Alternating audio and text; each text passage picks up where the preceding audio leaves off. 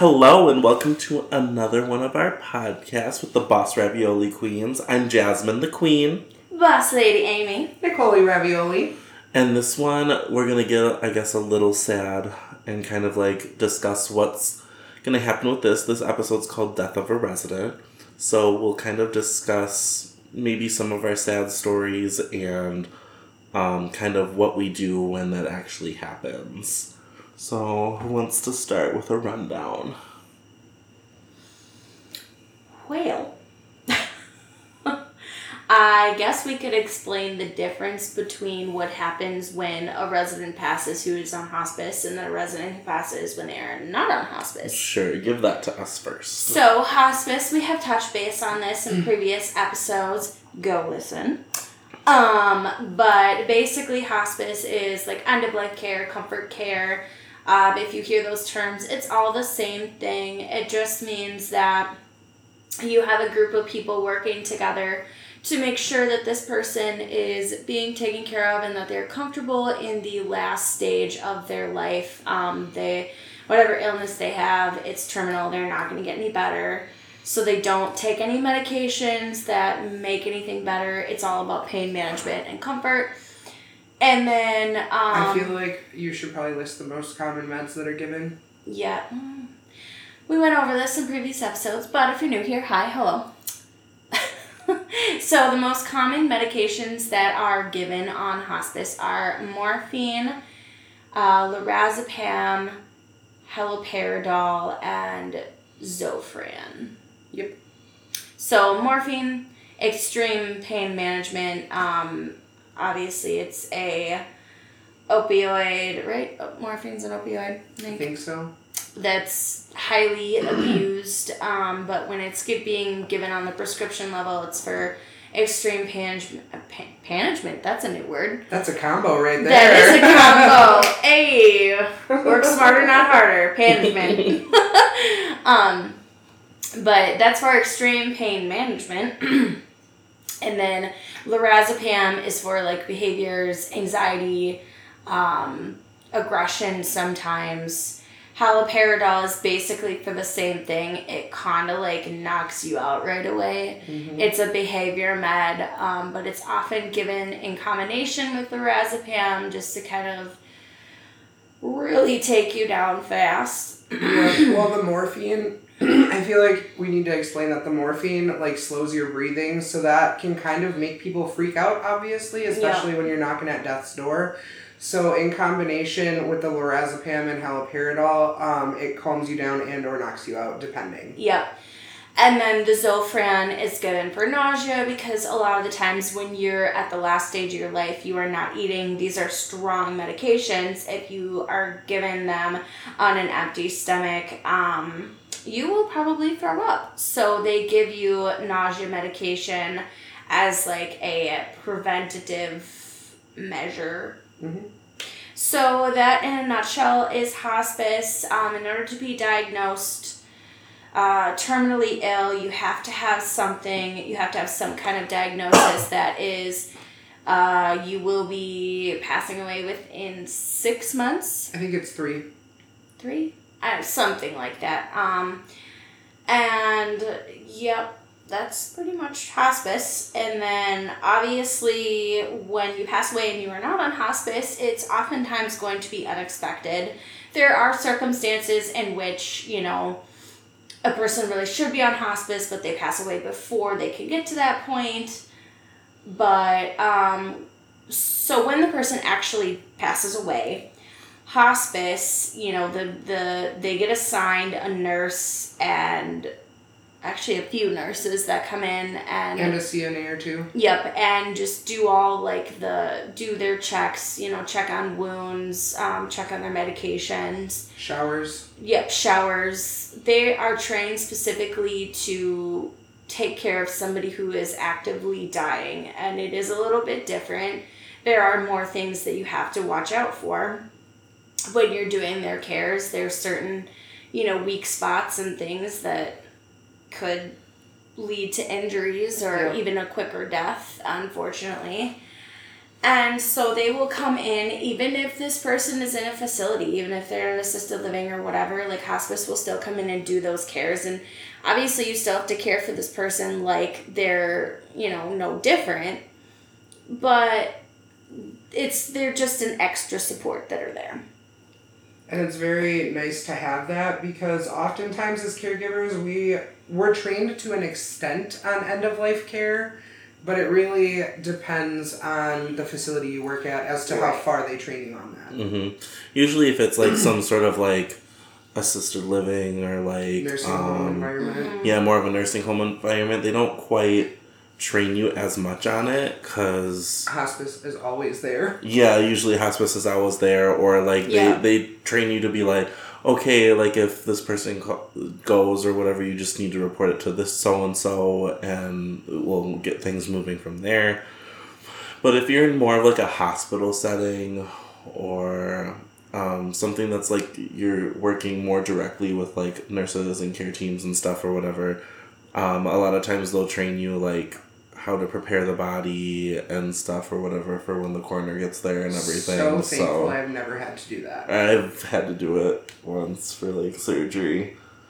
Yeah, you told me. Yeah. Well, you can tell the listeners if you want. So I did this one time. It was kind of like sad, but... Pause. Before we get into that, let's just explain the difference quickly, because I was getting into that before. Like with how, they do everything for that person when they're living. I was about to say. Oh, okay. When someone's on hospice, they take care of all of that after the person dies. Mm-hmm. Mm-hmm. So what Jasmine is about to say is something that... that, like, if somebody's not on hospice or they weren't expected to die or whatever, then the facility has to take care of it. It's, like, a lot of documentation and all of that. But in a hospital setting, it's a little bit different because, I mean, in a hospital setting, you have lives in your hands all the time. Mm-hmm. So, anyways, there was a lady that we had. Her family brought her in, and they got her. They were gonna have a surgery. I believe it was like a knee surgery or something very basic that they do all the time. But she was a very old lady. She was I think in her 90s. And she was in the back room with us, waiting to be prepped for surgery. The doctor kind of looked her over, and he was like, I don't think I'm going to do this surgery because I feel if we put her under and stuff, she's just going to die. So he actually went out to basically cancel the surgery with the family, talk to the family about why he wasn't going to do the surgery. And as he was literally talking to the family, me and the nurse went to go check on this lady to see how she was doing, and she was dead. She died just waiting to see if they were going to do the surgery or not. In the back room with us. So then the doctor comes back, and we basically look at him and we're like, she died. Oh my God. So he had to go back out and basically console and talk to the family that she died, and we didn't even do anything to her yet. Okay, but what was the doctor's reaction when you said that she died? His reaction was obviously we were hurt because their whole family's here or whatever waiting to see, but at the same time it was oh my God, I can't believe this just happened. It's funny, but it's not funny. It's funny now to me. Right. At the moment, it was oh my God, this did not just happen. So anyways, then I had to just help the nurse and stuff prepare the body, clean everything up, make sure everything was clean. And then we basically got a body bag, kind of zipped her up in it, and then we waited for the coroner to come.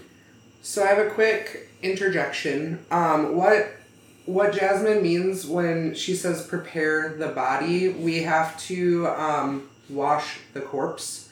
And if you don't already know, usually people defecate and urinate on themselves because your body releases everything. Mm-hmm. Mm-hmm. So you have to make sure that they're cleaned up, and then when you're done with the cleanup process, you just cover them with a sheet. And that's what it means to prepare a body. Yeah, we just have at the hospital, we had the bags already to zip them up in, so we just do that way instead. I would die! Oh my God, I would hop in that bag and just croak, dude. I could not. Could not ever. Wait, so how long, like, when was the last time you checked on her and then she passed away? Literally probably like 20 to 30 minutes. Oh So my within that, god. she was just laying in bed. She was perfectly fine. Was she still, like, talking? Yeah, she was talking for a little bit and then stuff, and then she was just tired. Came back in to check on her, and she's gone. Oh my god. And the way the bays were set up for surgery and stuff is like you were constantly checking on these people because the bays were set up and you were constantly walking back and forth, so Right. you could see them, and it was just a curtain. So like every time you would walk by, you would be able to glance in and see how they're doing too. So Oh my god. so they were checked on very often from in and out of surgery. Wow. Nuts. So, this is a random tidbit, but I guess also important.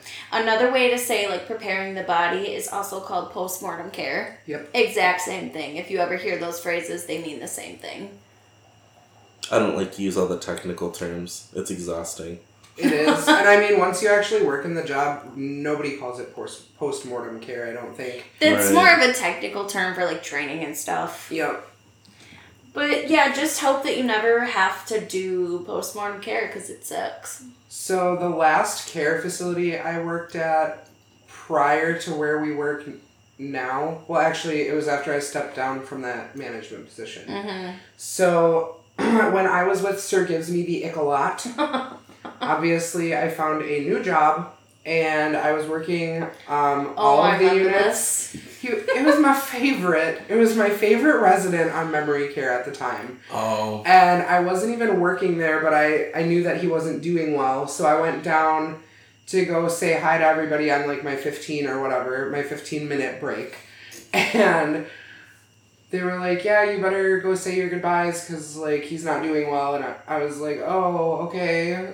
So I walk in the room and dude is not breathing. Mm. I watched hard for that blanket to rise and fall, and it did not. So I walked over to him, I checked his pulse on his neck, there was nothing, he was kind of starting to get cold already, and I was like, cool. Oh. Great. So I started to tear up a little bit, and I was like, hey, we had walkie-talkies, so I was on the walkie-talkie, and I was like, hey, you need to get down here, like, he's gone. And she was like, what? Like, over the walkie-talkie. That's all I hear is, what? So she comes down and she was like, nuh-uh. And I was like, see for yourself?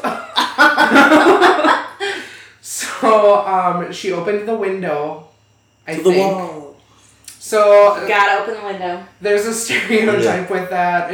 Or not stereotype, Just, It's like a... Oh my god, I can't think of the word either. I know.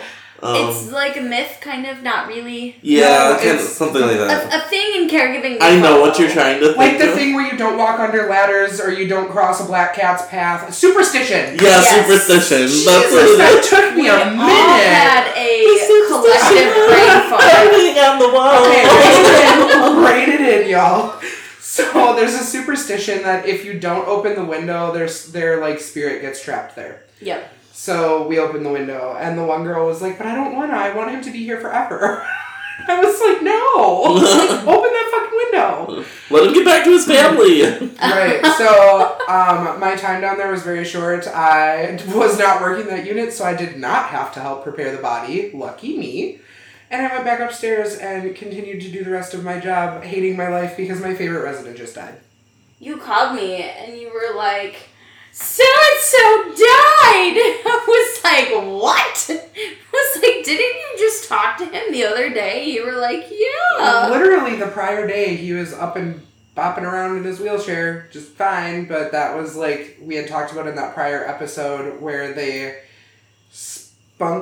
get their spunk back for like a day or two and then it's done.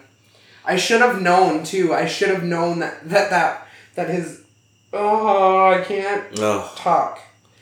I should have known that when he was up and at it the day prior, it was gonna be done. It was like his, Like, I knew. That burst. Or I should have known, yeah. So, we talked about this in prior episodes as well. Like I said before, go listen if you haven't, if you're new here.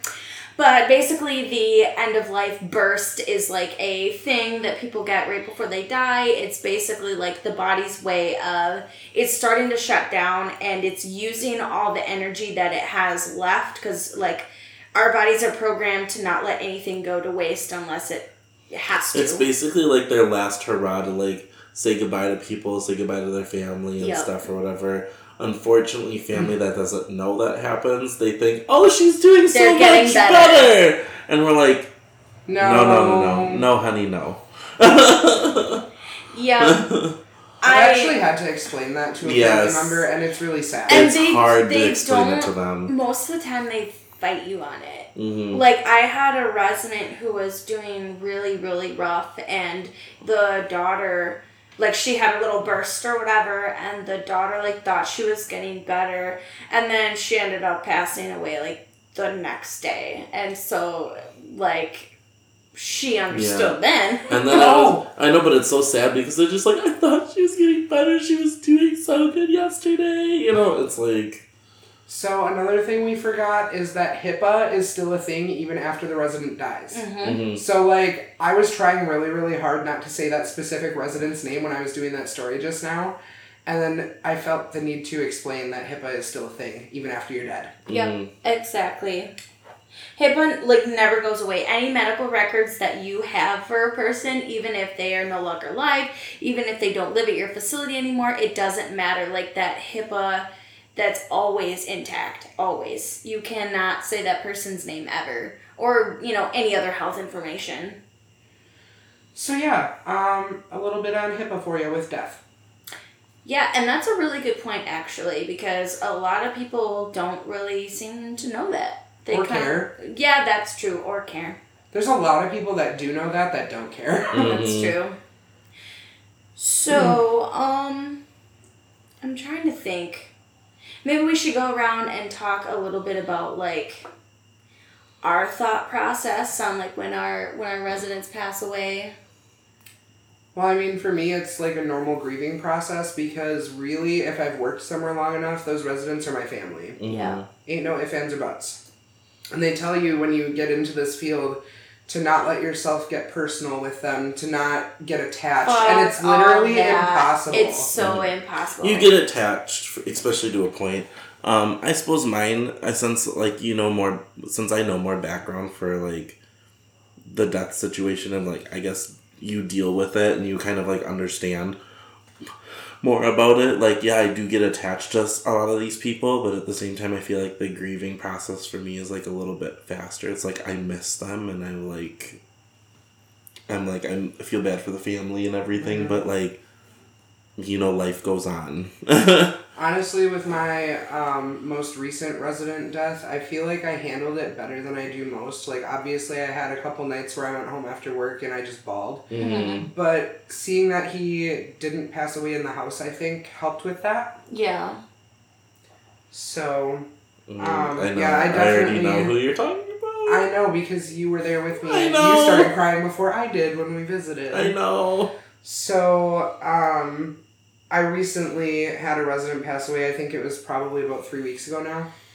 I think so, yeah. Something like And, man, it was hard. It was so hard because he was my buddy, dude. I also He was had a resident pass away. literally like the house favorite. He was. And he was such a sweetie. Like, the nicest, most childlike person you could ever meet in your entire life, and that was him. Are you gonna cry? Stop. Don't cry. I Please don't cry. want to. Keep going. Amy, go ahead, because you were in the middle and I kind of, like, cut you off a little bit. No, you're fine. I was just gonna say, I actually just had a resident death also, but luckily he was like a past resident of mine, so it was not as bad. But, you know, for me, like, I've gotten a lot better at separating, like, my job and my personal life as I've gotten older, and just, like, experiences that have helped me, like, figure that out, I guess. So, yeah, of course, like, I still grieve, I'm still sad about it, but, like, I am able to draw a more clear line now, and so, like, yeah, I'll have my cry or whatever, but then, like, after that, it's over. Like, for me, I just have to remind myself, like, at the end of the day, this is still a job, and you know, it's not like they're like my grandma or something. Like, obviously they're still my family, but I guess just helping me, like, it just drawing that clear line helps me just kind of remember, like, they're still my resident, they're still someone I took care of, I love them, but it was time for them to go. Yeah. But now, like, 18-year-old me, when I first started caregiving, my first resident death ever, I was absolutely convinced that it was my fault. So, like, I've come a really long way. That's what I used to think, too, when I first started, was I was like, oh my god, it's my fault. What could I have done differently? Like, you know. Right. So that story that I told you guys a few episodes back now, about that one resident that passed due to my manager being a piece of shit. For years, I struggled with, like, thinking that was my fault. Yeah. For years. And there was nothing I could have done to prevent it. And in fact, I did everything I could to keep her alive until the EMTs got there. So that was not my fault.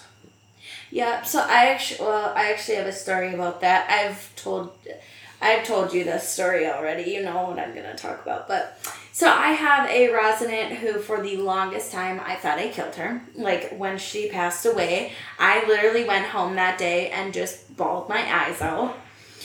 And I worked nights, and, like, I really didn't know her that well, so I was, like, I don't know. Now I look back on it, and it feels like I felt that way for no reason, but at the time, I was 18, and... We grow and we learn, girl. We exactly. grow and we learn. I was a brand new caregiver, and I was also really young, and it was my first time ever working in a large facility, and it was also my first resident death. Mm-hmm. So, when she passed away, this wasn't the night she passed away, but when she went to the hospital, so basically what happened was me and my coworker, like, she was kind of being weird the last couple days, and she was, like, ringing her little, like, pendant a lot, and that wasn't something that she normally did. She normally, like, slept through the night. So she rang her thing, and she was on the floor, and she had fallen out of bed, but she was in a sitting position. Mm-hmm. And so I, like, tried lifting her up myself, but she was too heavy. So I went out there, and I, like, got my coworker, and I was like, yeah, she's on the floor. I think she fell out of bed, you know, whatever. And my coworker was like, she's not going anywhere. She's fine. She was like, we'll go out and smoke. We'll get her up. We'll come back, whatever. And she asked me, like, did she hit her head? And I was like, well, no, I don't think so, but I don't know for sure. So then she was like, oh, well, you know, whatever. So we went outside, and we came back in, and then we got her, like, back up and situated or whatever. And then we got her in bed, and I, like, felt really uneasy about it because I was like, you know, something's not right. Like, when you see a resident on the floor, you need to get them up immediately. And I tried getting her up myself, but I couldn't, and my coworker didn't want to. So I was like, whatever, I'm sure it's fine. So then later that night she fell again, and the second time she actually, like, rolled out of bed, and she ended up on the floor. And so we called her daughter, and her daughter wanted her to be seen. So she went into the hospital, and then she ended up getting admitted she had influenza A. Jesus. She went to the hospital, and then she got, what was it, influenza A? Yeah, I think it was. It was influenza A, and then when she came back, she ended up, like, contracting pneumonia while she was in the hospital. Ooh. So then she brought it back to the facility. She was only on hospice for, like, a few weeks, and then she ended up passing away. And, like, for so long, I held so much guilt, and I really, like, thought it was my fault because I didn't get her up off the floor that night. And for the longest time, I told myself, like, if you had just gotten her off the floor, like, if you had just, like, pushed through and found the strength to get her up by yourself, like, she would have been alive. And, like, the that's truth not your is fault. that, like, I don't know what killed her. Like, even if that did contribute, like, it was her time to go. Like, obviously there was some underlying cause, and her sitting on the floor probably didn't help, but I don't think it was the reason that she died. Probably not. Like, you know, I learned from it, and it was one of those things where, like, now if there's, like, a situation going on at work where it makes me uneasy, I'm like, no. And I'm so adamant, like, no matter what it is, like, we are doing this. Mm-hmm. Like, I think back to that, and I'm like, not, like, you know, not thinking that, oh, the worst is gonna happen, but thinking about, like, you don't know what's gonna happen. So it's best to always just be proactive. And for a really long time, like, I blamed myself, absolutely, for her death, like, 100%. And I will never forget, like, when I went and I checked on her, and she had passed away, and I, like, checked her pulse and everything. She didn't have one, and she had been gone for, like, a while. So she had already, like, her eyes were, like, glazed over. Her mouth was open, which is a picture I will never get out of my head.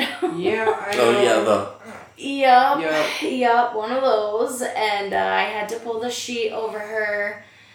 And, yup. And then AMs didn't believe me. So when when AMs came in for their shift, I told them so-and-so passed away, and then they didn't believe me, and they went and checked her pulse, and I was like, guys, I checked her pulse at 5:30. She didn't have one. What makes you think she's gonna have a pulse at 7?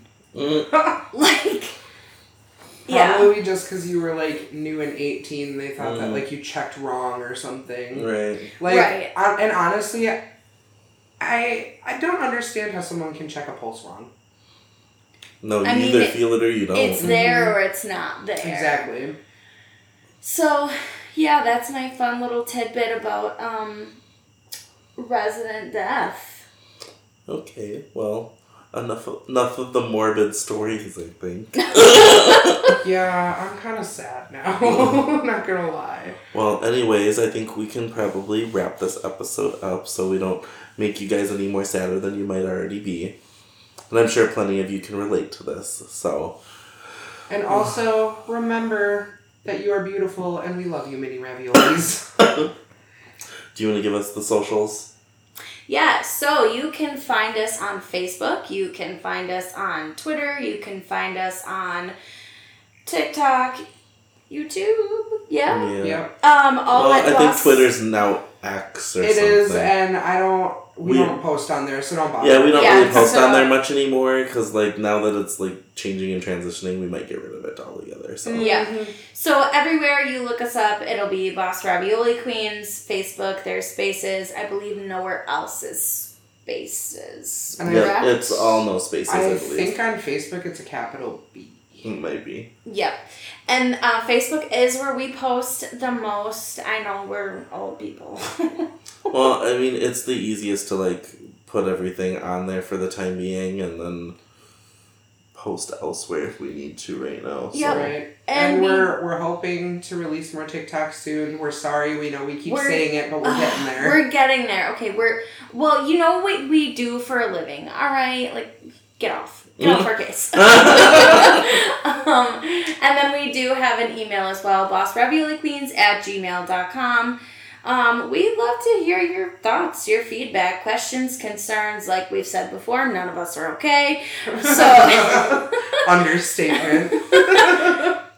we love collabs. We love just to chat, friendly conversation. If you wanna do some sort of collab or anything. We also need people to design merch, so get on Yes. Yes. Or sponsorships. Yeah, sponsorships too. it. Taco Bell. Monster. Well, until next time, bye.